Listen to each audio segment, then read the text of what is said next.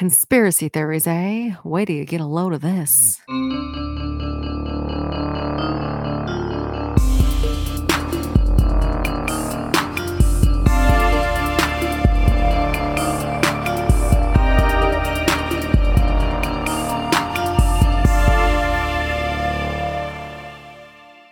Hello, and welcome to Cracked Sisters Conspiracies. We're a podcast that covers conspiracy theories, mysteries, and all of our spooky shit. My name's Jackie. And I'm Cassandra. And we are said sisters. Hello. Hello. I just saw you All day. hours ago. All day. We were together from 9:30ish till about 3:30, and here you are 2 hours later. We were in downtown LA. It It was your first time in the jewelry district. What did you think? Everything was so fucking sparkly. It was blindingly shiny. Yeah, I forget. And it starts to look warped after you stare at it for just a couple minutes. And everything just looks so fake. It does. It's weird. Yeah. But piece or two caught our eyes, and we all walked away with shiny new additions to our rings. Yeah, that was very exciting. And then Mom got one as a gift later in the day that she was surprised by. I know. It was all good. It was a good day. Good. We went to Bob's Big Boy for lunch. I hit the spot. Had a cocktail at noon. That also hit the spot. It was a productive and fun day. It was. I'm fucking exhausted though. I'm really tired. I'm like, my energy is so low. I know. I'm making soup because it takes no effort. And then I'm going to read a book and fall asleep on the couch. Sounds like a good plan. In anticipation of a paint at home party. Oh, yes. We're going to have that tomorrow for your birthday. Because you're old. Thank you. The lady at the jewelry place said I was not old. She was old, though. Okay. Well, then I told her how old I was turning, and she's like, "You're so young." Do you want to tell our listeners how old you're turning? Gonna be 36. Damn. Shut the fuck up. You didn't even know how old you were. I did not. I forgot. You gonna tell the listeners how old you are? I am 29. I still have my youth. Just wait. Once you hit the crest of 30, it's all downhill from there. I got at least a year and a half for that. So that's pretty good. Did you say a year and a half until you're 30? Well, the crest of 30. Oh, well, okay. Whatever. What else do you mean by crest? Well, I meant just once you get to 30, that's you're reaching over into the next phase. And then that's it all being downhill from there. That's what I'm told. 30s have been okay. I'm looking forward to my 40s. That's when I'm really going to That sounds weird. Why? I don't know. I just can't picture you being 40. Yeah, me neither. Ew. Ew. I'm just going to stay 36 forever. How about that? Okay, Mom. But she was 29. Oh my God, she's my age. That's believable, Mom. Nice. But anyway, what is your topic today? My topic is the Circleville, Ohio letters. Now, you told us what it was, or you told us the title, but I have no idea what the fuck that is. So I saw it on a random conspiracy video on YouTube, and then I got a lot of information off of this one British guy on YouTube. I don't remember what his name was, but he does a very in-depth video on it. Sure. And then there's a million podcasters that have covered it apparently in a couple news sources. And it's basically, did you watch the series The Watcher on Netflix from last year? No. It had Jane, what's her name? The chick from Legally Blonde. Coolidge. Jennifer Coolidge. I believe she's in it. And then a guy and then someone else. So basically the premise of that and the premise of this is a town starts receiving very creepy letters. Dear Town. Individuals. Oh, and okay. Secrets are being revealed. So members of the community are being watched. Okay. So that show was loosely based on the events in Circleville, Ohio. Oh, okay. So this is something that kind of happened. Oh, this 100% happened. It's documented. Got it. But let's just talk about it instead of trying to paraphrase what it is. Give me context. Okay, so Circleville is a city in Ohio, approximately 25 miles south of Columbus. I have never been to either of those. Where in Ohio did you live? I lived, for the uneducated, in Cleveland. For the educated, I lived in Streetsboro, Twinsburg, and Richfield. I know nothing about I know. It's all on the Cleveland side. I worked in Cleveland. Cleveland rocks. That's what Drew Carey says. Okay. Well, actually, it's he's from the show. MGK is from Ohio. That I knew. They were really obsessed with MGK, the Browns, which never win, apparently. That's football. Okay. And then LeBron James. He's from Cleveland, Ohio. So Circleville is most notably known for its annual Circleville Pumpkin Show. Like competitive pumpkin carving? I don't know. I didn't look into it. I think they just show off cool pumpkins. But yeah, I guess you could probably carve them to make them cool. As of 2020, the population was roughly 13,927. So it's a very small town. In either 1976 or 1977, depending on which source you look at, the year varies. Same time bubble. Yeah. Businesses and residents started receiving handwritten letters in the mail exposing very personal information about the reader with threats if they didn't stop doing the bad actions that they were accused of doing. In the letters, recipients were being accused of domestic violence, affairs, embezzlement, and even murder. Many believe the real target of the letters was a woman named Mary Gillespie and a man named Gordon Massey. Mary had received over 40 anonymous letters over the span of 10 years. Oh, gosh. Mm-hmm. So we'll start with Gordon Massey. That's basically where our story begins. So he was a school superintendent of Westfall High School, and he was married and had a teenage son. On March 3rd of 1977, Gordon found a letter waiting in his box, and the letter said the following, quote, "Dear sir, according to my GF, you have asked her to go out many times. You have asked other female bus drivers too. This must stop at once for the good of the school and families. If they are not stopped, I will be forced to write to the school board, and I would hate to do that. To prey on another man's girl is untouchable, especially when they're out trying to make a living. There is also talk of you dating a married woman and taking advantage of them. Do you need times and names again? I suggest you find yourself a pimple-faced whore and start up with her and leave my girls alone." End quote. So this is like Gossip Girl, but on a like yeah, but like handwritten letter style, not text. Gossip Girl, Circleville. Massey continued to receive letters over the following weeks, and some of those letters, the writer threatened to slash his tires and cut his brakes. Damn. Yeah. The day after Massey's first letter, another letter showed up at Westfall High School, but this time it was addressed to the Board of Education. In that letter, the writer accused Massey of sexual harassment and said he doesn't take no for an answer and that he has a history of going from girl to girl and will continue doing so until he's investigated and fired. The letter ended saying, quote, "I sure hope he does not upset my girls for his sake," end quote.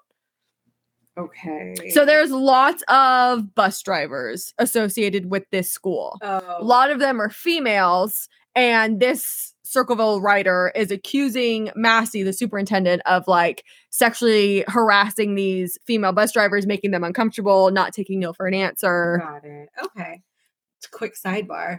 School buses, that's not a thing. Like, people don't get picked up by the bus and go to There's a school bus here. that drives by my house every day. I know there is one, but I don't think it's as big of a thing, or maybe it is. And Well, I never went on a bus. Kids. Yeah, I don't know. Like every John Hughes movie I've ever seen makes me think that no one gets to school unless they're on a bus. But I see buses all over. They got to be transporting somebody. I see a lot of empty school buses on the weekends. That's weird. That is weird. I mean, I was a bus kid only in the sense that I would take the public transport bus, not the school bus. Oh, no. School bus, I only went for field trips. That was the only time I was ever on a school bus. But it's not like I didn't get picked up, at the corner and taken to school. Yeah, I don't know. That wasn't a thing. I don't know how you get in that program. Right? Or is it just they have the designated neighborhoods that they drive around and you figure it out? Yeah, I don't know. I'm more curious than I have any right to be. But, but we don't care enough to look into it. So a third letter showed up to the school later that day, which was March 4th, 1977. And this time it was addressed back to the superintendent or Massey. The letter said, quote, "Dear Superintendent, this is to inform you several of your bus drivers are working under pressure due to their boss constantly putting the move on them." So at this point, we don't have any indication if these are founded or unfounded. Not yet, no. Okay. Some like it, the decent ones don't. Is he getting paid to run the women or run the bus lines? Again, I know, it's kind of sassy. Okay, sorry. My mind went to a completely hard left after that. Again, some move behind him because they need the attention and are weak. Should this position be filled by someone capable of taking advantage of his job, school, and people that work for him? Is this the type of family man we need in a position such as this? You should talk to them, referring to the bus drivers, and also him before something drastic happens, end quote. On March 18th, Westfall's vice principal got a letter saying, quote, I want to protect your school. It has a good reputation. You should keep it like that. I shall send you proof about bus driver number 62917. She has a child in school there now. I shall prove this shortly. I expect him to be discharged. You will see I'm telling the truth, end quote. So just ominous and nefarious. So now we're going to talk about who is bus driver number 62917. Just, this sounds like it's written by like a jealous, scorned PTA mom. I don't know. Yeah, it gets worse. Oh, okay. So that bus driver, her name is, as I previously mentioned, Mary Gillespie. So Mary was a local bus driver and was married to Ron Gillespie, and they had 2 children together. Mary's first letter, because she was now getting letters at the same time, read, quote, Mrs. Gillespie, stay away from Massey. Don't lie when questioned about meeting him. I know where you live. I've been observing your house, and I know you have children. This is no joke. Please take it serious. Everyone concerned has been notified, and everything will be over soon, end quote. You're being harassed. Don't lie about it. Otherwise, I'm going to harass you. Yeah. Is that kind of how that reads? Yeah. It So some, like, after I read a couple more, it kind of becomes apparent that they make really no sense. And it's kind of like a lot of, believe me, I'm telling the truth. And usually when people are posturing like that, it's because they got nothing. Like, why do you need to constantly verbally reassure that you're telling the truth and that someone needs to believe you? And they also, this person always says, I have proof of everything. Yeah, like what? But they never show the proof. Or indicate what it is. No. Okay. So the letter that Mary received had been postmarked from Columbus, Ohio, with no return address. Mary denied having an affair and kept quiet about the letter. So basically in the letter, that was like an abridged version. He's accusing Mary of having an affair with Massey, who was the superintendent. Got it. The letters kept coming and were coming more and more threatening. In one of the letters, it said, quote, I know everything. Call the sheriff. He can't watch you forever. RT3 Circleville, Ohio, 62917, bus number 474-730. I shall keep ringing. Again, this is no joke either, end quote. So confused. So the writer obviously knew Mary's address and the bus that she drove, which was her bus number and then the address. Like, I'm more concerned about this person, not the fucking superintendent at this point. Mary continued to ignore the writer and his demands, and so he decided to send her husband Ron a little letter. So, like, he's trying to get to, at the same time he is sending letters to Massey, the superintendent. Yeah. He is not, like, getting the response that he wants, or he wants to, I say he, I don't know if it's a he. The writer wants to kind of up the ante and is now torturing Mary and saying, hey, I know you guys are having an affair. You need to come clean and stop it, or else I'm going to do something, and I have proof I've been watching you. He's not getting the response that he wants from Mary. So he's like, I'm going to tell your husband. Tell my husband what? So now we're going to talk about Ron Gillespie. He received his first letter in April of 1977, and it was addressed to him. In the letter, it said, quote, Mr. Gillespie, your wife is seeing Gordon Massey. You should catch them together and kill them both. He doesn't deserve to live, end quote. That just went from 0 to 11 real quick. He told Ron about Mary cheating on him and warned that if he not do anything, his life would be in danger, saying, quote, we know what type of car you drive. There's a we behind there it. Is. We know where your kids go to school. And by the way, you're a cuckold.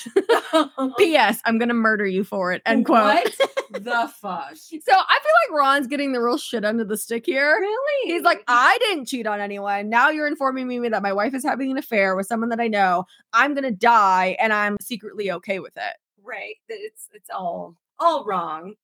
So Ron's like, what the fuck? And he goes to Mary. He's like, I got this weird letter. She goes, oh, I've been getting letters. I didn't want to burden you with it because it's dumb. And then she denied having this affair with Massey. Which, I mean, on the surface does seem a little sus, because if you started getting shit like that and there was legitimately nothing going on, be like, look what the fuck I got. That's like the premise of every movie where a spouse is cheating and they're like, movie Obsessed. Did you ever see that? No. It's kind of like Basic Instinct, I think, where let's say your coworker is flirting with you and kisses you and you push them off. Sure. And you don't tell your spouse about it right away. And then it just snowballs and snowballs. It's like, this all could have been avoided had you just... Communication, people. And up in the beginning. Fun fact, later, Mary did admit to having an affair with Massey. Oh. But she said it happened after she started getting the letters. Wait, what the fuck? Which I don't believe, Mary. I don't believe that. It's a very convenient out. But that doesn't make any sense. No, it doesn't. Like, oh, the thought just never occurred to you. So now you get these letters suggesting that that's something that you were already doing. And you're like, I'm not. But you know what? Maybe the fuck I will. Right? Because that hasn't gotten you in enough trouble to begin with. Dumb bitch. So I was rooting for you, Mary. Ron believed her because he's dumb. And they're like, yeah, this is weird. Hopefully we don't get any more letters. On April 14th, Ron got another letter saying the following, quote, Glipsy, you had 2 weeks and you have done nothing. You're a big defender. You are also a pig. Make her admit the truth and inform the school board. If not, I will broadcast it on CB. Posters, signs, billboards until the truth comes out. Only pigs ride motorcycles. How much money is this guy working with or this person? Like, are billboards expensive? Yeah. Good hunting in our red and white truck on your way to work. I followed him for weeks since last summer, and I have seen her meet him several times. You will see this is no joke, end quote. So he has just described Ron's truck, saying, I'm watching you. I know what you drive. I watch them. I see her secretly meet up with him. I know they're still having an affair, even though I told you and you were supposed to do something about it 2 weeks ago, and you've done nothing. On the back of the letter was finally a return address this time. It was 550 Ridgewood in Circleville, Ohio. That address, however, did not belong to the writers of the letters. It was Massey's home address. He's trying to show, hey, I watch you, I watch your wife, and I know where Massey lives. Here's his address. Sure. Trying to instill some credibility in his claims. Or we keep saying him, but it's just... Yeah, we don't know, actually. So let's talk about the letters themselves. The English in him is not very fluent, and there are a couple spelling mistakes. Oh, I mean, that could be the average American. Mm-hmm. It could be someone very hurriedly trying to write something. Or could be someone trying to throw off. There's any number of reasons. Yeah, there's a million different ways. So that in and of itself does not indicate anything. The writer also uses a lot of colons instead of the more appropriate commas or periods. Because they are uneducated. Possibly. The letters are handwritten in all uppercase. They started out more rounded and later became more blocky. I wanted to show you a picture, actually. This sounds like a man just based on the all uppercase. I write in all uppercase. Well, you have a very masculine energy about you. Big dick energy. So these are, like, it started out like this, which I think is very feminine. It's got the slant and then it moved to kind of more blocky when it used to be a little bit more curved. And so that second picture looks like they're fighting some demons up in their head. Yeah, but they only do colons instead of commas or periods. That's like the only punctuation that they ever use. And as I mentioned earlier, the letters were all postmarked from Columbus, Ohio. So that's kind of all we have gathered thus far about the letter writer. Now, obviously, Ron and Mary have been getting these letters and they've come together because it's not stopping. They're like, let's bring in our family. So they brought in Ron's sister, Karen Fresher, and her husband, Paul Fresher. And so they're like, hey, everyone come over. We need to have a meeting. We're under attack. Let's figure out a fucking plan here. Getting nefarious letters. So they all sat around and they worked on a list of potential suspects of who the letter writer could be. What a fun day. That's what I was going to say. Like, such an awesome family get together. You know, guys, who do you think hates you? I mean, you act like we wouldn't do the same thing. 1000% would. And we would have poster boards. A good list. We would. We're good people. We don't cause shit. We just exist in shit. That's true. So they all thought of... I don't know if I was trying to convince myself. Say, you okay? Out of their little meeting, they all thought of a potential suspect as a bus driver named David Longberry. David and Mary have been friendly towards one another. Longberry Mary, sorry. Yeah, it was kind of hard. They obviously work together as bus drivers, but Their friendship kind of got a little weird when Mary declined David's advances to be more than friends. And then the friendship just kind of went to shit, as it does. Whenever that line is crossed, there's no going back. Nope. David, being the writer, would explain why he was seemingly so obsessed with Mary and Massey's affair, as well as the relationship with Massey and other female bus drivers. Because if he liked Mary and he got rejected by her, and now she's having sex with the superintendent, he could feel scorned. And then also, as another bus driver, he could feel protective over his other coworkers. The 4 family members decided that they wanted to scare off Longberry, so they found out where he lived and sent him letters saying they knew he was the letter writer and they would turn him into the police if he did not stop. A couple weeks had passed and neither Ron nor Mary had gotten any new letters. That reassured their beliefs that Longberry was the writer, and they thought the letters had finally ended. As you see, I have way more pages. I was going to say, like, on the surface, it sounds great, but anything that is too good to be true typically is. So several weeks after their letter to Longberry, Ron had been driving home and saw a sign on the side of the road with the same handwriting as the letter writer. The, like, more cracked out lettering? Yeah, or? The block lettering. Got it. The sign accused Massey of having sex with Ron and Mary's 12-year-old daughter, Tracy Gillespie.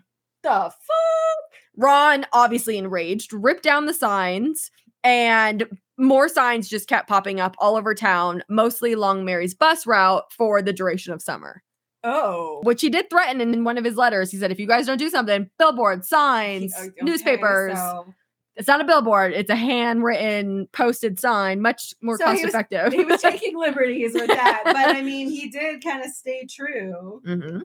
Obviously, all the people living in Circleville also were seeing these signs, and the rumors started flying. Was Massey a pedophile? Was he having sex with Ron and Mary's 12-year-old daughter? All that kind of stuff. Ron was severely emotionally distressed over all these signs and was getting desperate for them to stop. On August 19th, 1977, Mary and her sister-in-law Karen were out of town, and Ron was home alone with his daughter Tracy. Ron got a phone call, and Tracy could hear Ron yelling at whoever was on the other side of the phone. Ron said, "Fuck this," grabbed his .22 revolver and said bye to Tracy and drove off in his truck. He just left her there? She's 12. It's the 70s. Okay. Oh, that really says a lot. Okay. That's where the latchkey era really started. I know, right? About an hour later, Ron and his truck were found wrapped around a tree on 5 Point Pikes Road. 5 Point Pikes Road. 5 Point Pikes Road. Yeah, there you go. Ron had not been wearing a seatbelt and was partially ejected from the vehicle and died on scene. I know, wear your fucking seatbelt. Seatbelts, man. It takes fucking 10 seconds out of your journey, and it can give you so many more days. Just there you go. Fucking do it. I agree. Ron's family believed that the letter writer had something to do with Ron's death.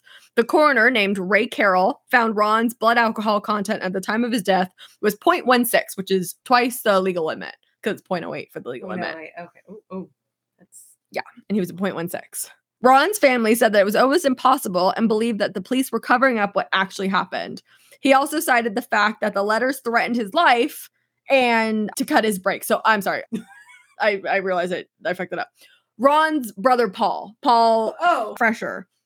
He's like, Ron is not a heavy drinker. There's no way he'd be double the legal limit. So he's discounting what's being... Yeah, and he goes, there's no way. It was obviously the letter writer. The letter writer threatened to cut his brakes, to kill him, to do all these things, and now he's dead from a car accident. I don't believe it was alcohol related. I think the letter writer did this. And according to Paul, the brother-in-law, police had agreed at first that there was foul play, and they had brought in and interviewed a potential suspect with a polygraph, but the suspect passed the polygraph, and police released that person and would not name them. So you've had a polygraph. We actually talked about this briefly today.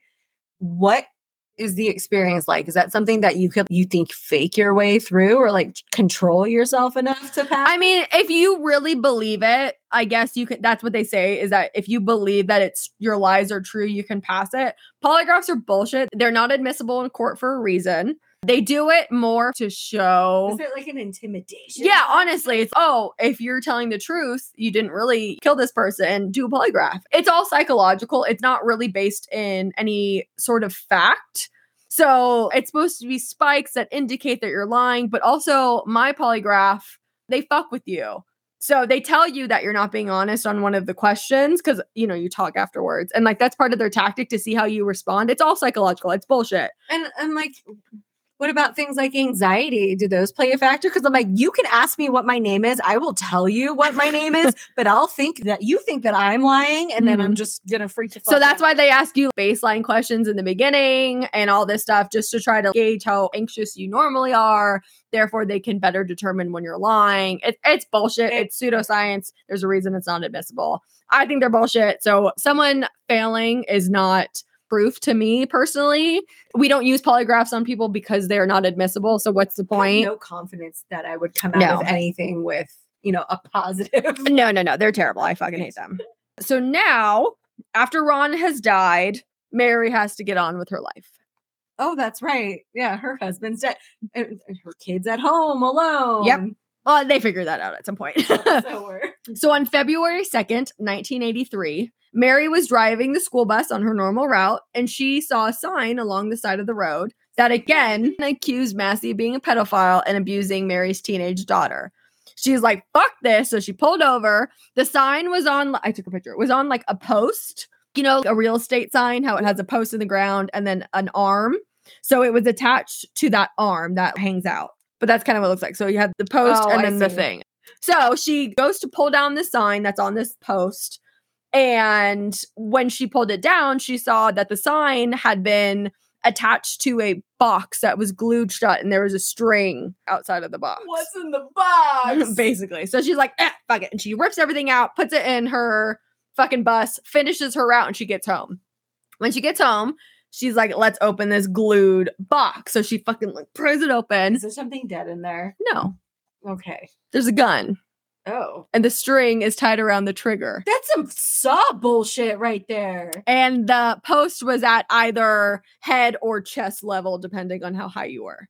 So what was supposed to happen, you were supposed to take the sign down. Oh. And when you, not the whole thing. So when you rip the sign down, it pulls the string, which is attached to the trigger, which shoots you dead. What the hell? And she's like, oh, fuck, I almost died. Note to self, just tamp down any curiosity ever.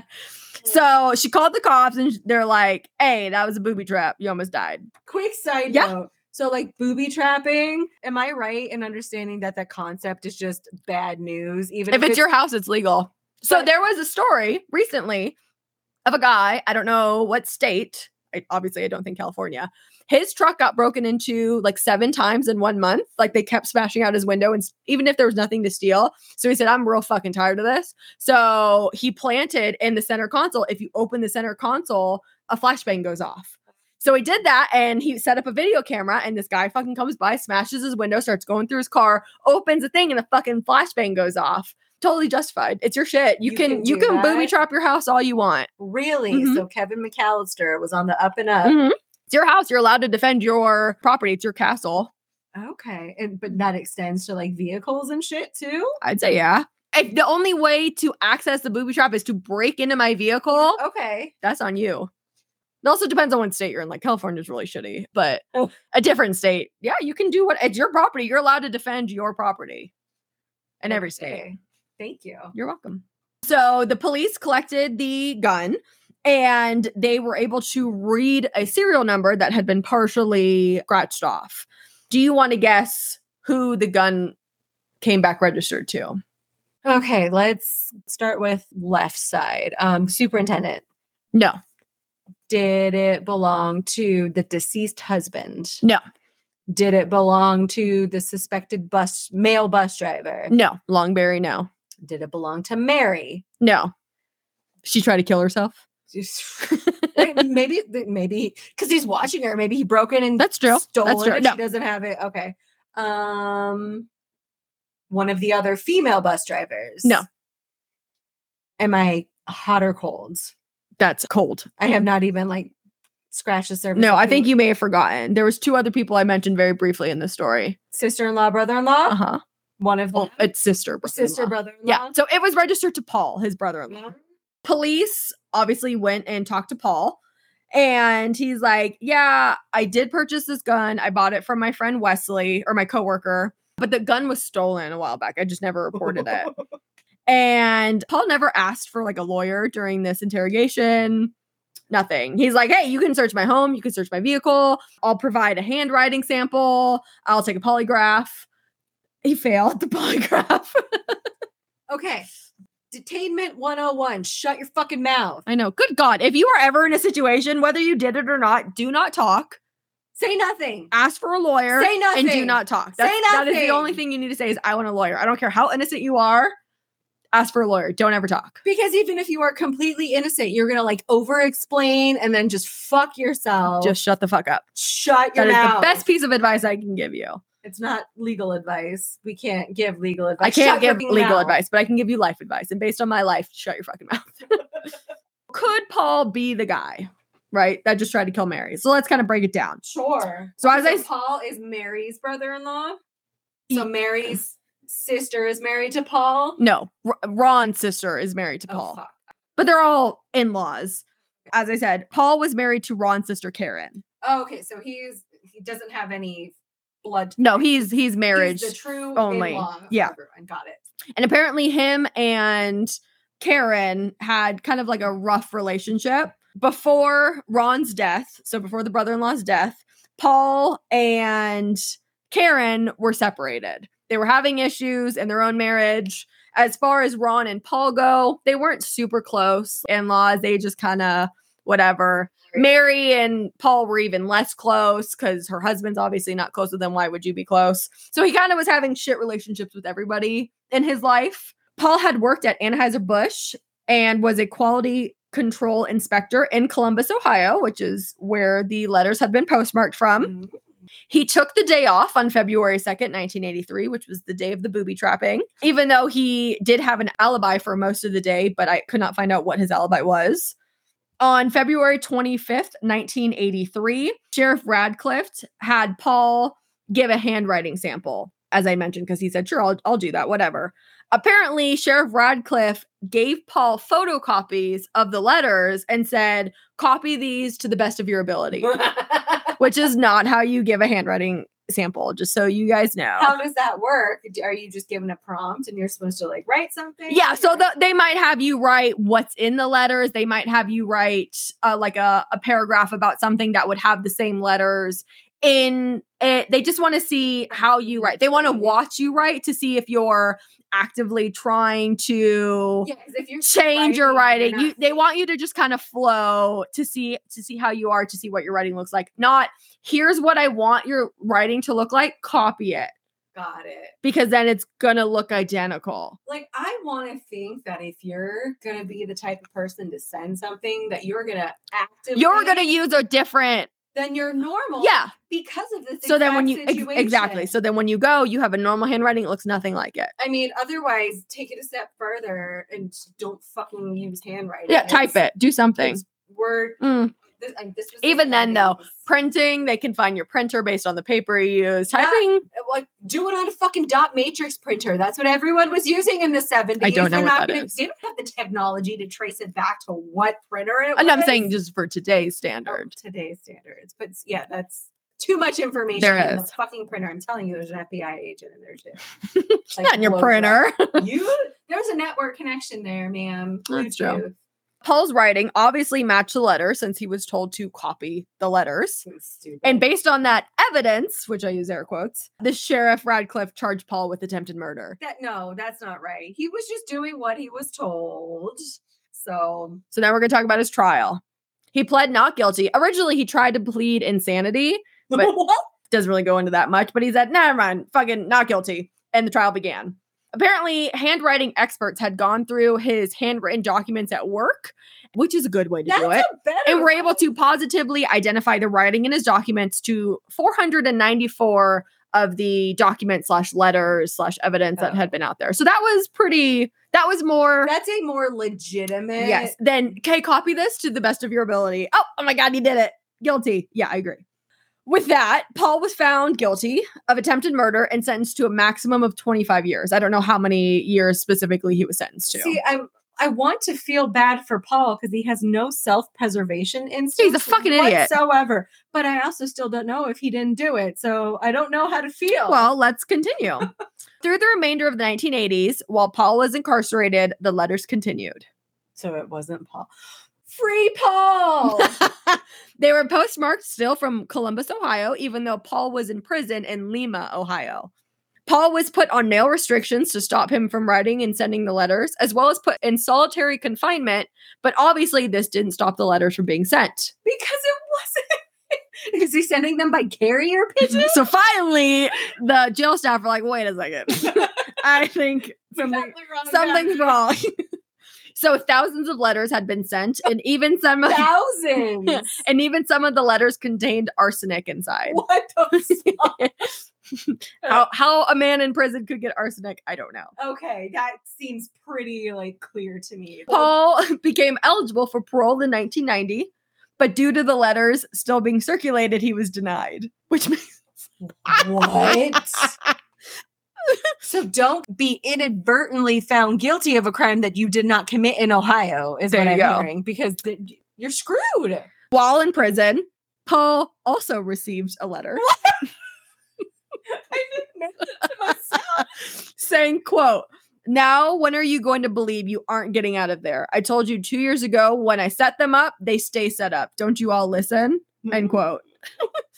Paul is like, help. So he reaches out to the FBI. He's like, yo, I need fucking help. He sends a 164-page letter explaining all of the events that he's aware of. He blames Sheriff Radcliffe. He's like, I shouldn't be in here. Even I'm getting letters. I'm obviously not fucking sending them. Right. But then he kind of goes off on a tangent. And he accuses Radcliffe of keeping the real letter writer a secret because he was running for president of the National Sheriff's Association. And then he also talks about the prosecutor, about how he got a teenager or a person pregnant and then killed her because she wasn't supposed to get pregnant. But so he's taking this prime opportunity. Stay in your lane. And just going everywhere. Okay, so you're peppering in other shit that's gonna overshadow, and that makes you sound bananas. Goal. Yeah, your focus again. No self-preservation instincts. Yeah, Get me the fuck out of prison. I didn't do it. Here's the facts to support that. To be fair, I feel like you should stay because if you can't help yourself, how do you expect You're someone else to? To yourself and the rest of society. I'm a hazard to myself. Because Paul offered no proof of any of his theories, the FBI declined to help him. But because he got all weird at the end. But Paul was eventually paroled in 1994. But how long was he in prison? His trial was in 1983-ish. So he did a fucking decade in prison? I think he deserves it. And he shot himself in the foot along the way. He's dead now, by the way. Did he shoot himself in the head? I didn't look into it. By the time he got out of prison, the letters slowly stopped and then ultimately completely stopped by the end of the 90s.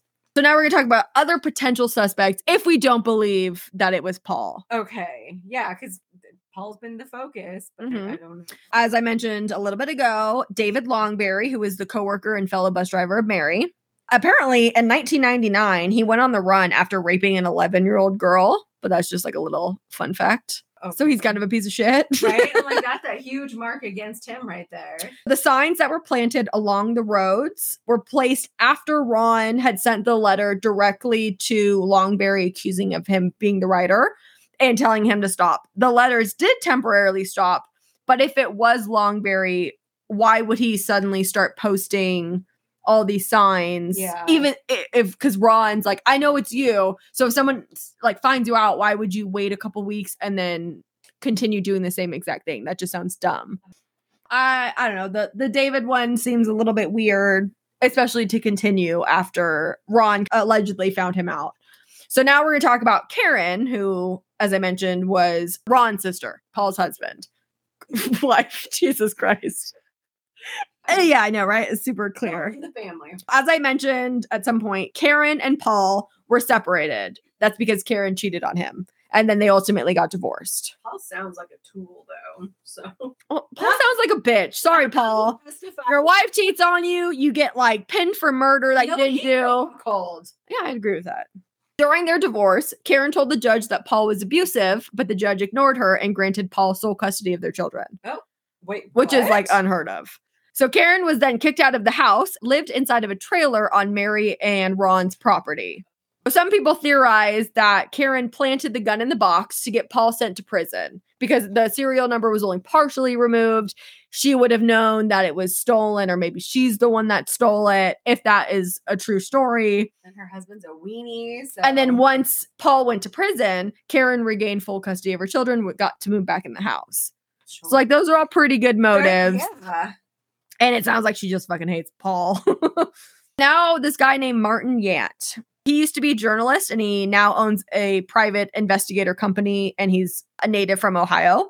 He believes that Paul was completely innocent and he even wrote a letter of behalf on Paul for one of his parole hearings. Because I guess during his time, he also worked on the Innocence Project, which is like a project that helps get wrongfully convicted criminals out of prison. Okay. Take that what you may. Martin believed that Karen was not only the one who framed Paul, but she had been the letter writer. Martin had discovered reports of a yellow Camaro and a male standing nearby the booby-trapped sign area just before Mary found it. All right. Karen's lover, whom she cheated on Paul with, looked like the description of the man, and he owned a yellow Camaro. Well, okay. It's starting to stack up against Karen. Right? Her name is Karen. It is. She also visited Paul's sister prior to him having been in prison and asked to use Paul's typewriter. She was using it to write a book. She goes, "Hey, I want to use a typewriter. Can I borrow Paul's?" The sister said, "Sure." At that time, a couple of letters that had been received around town were typed. Of course they were. Instead of handwritten.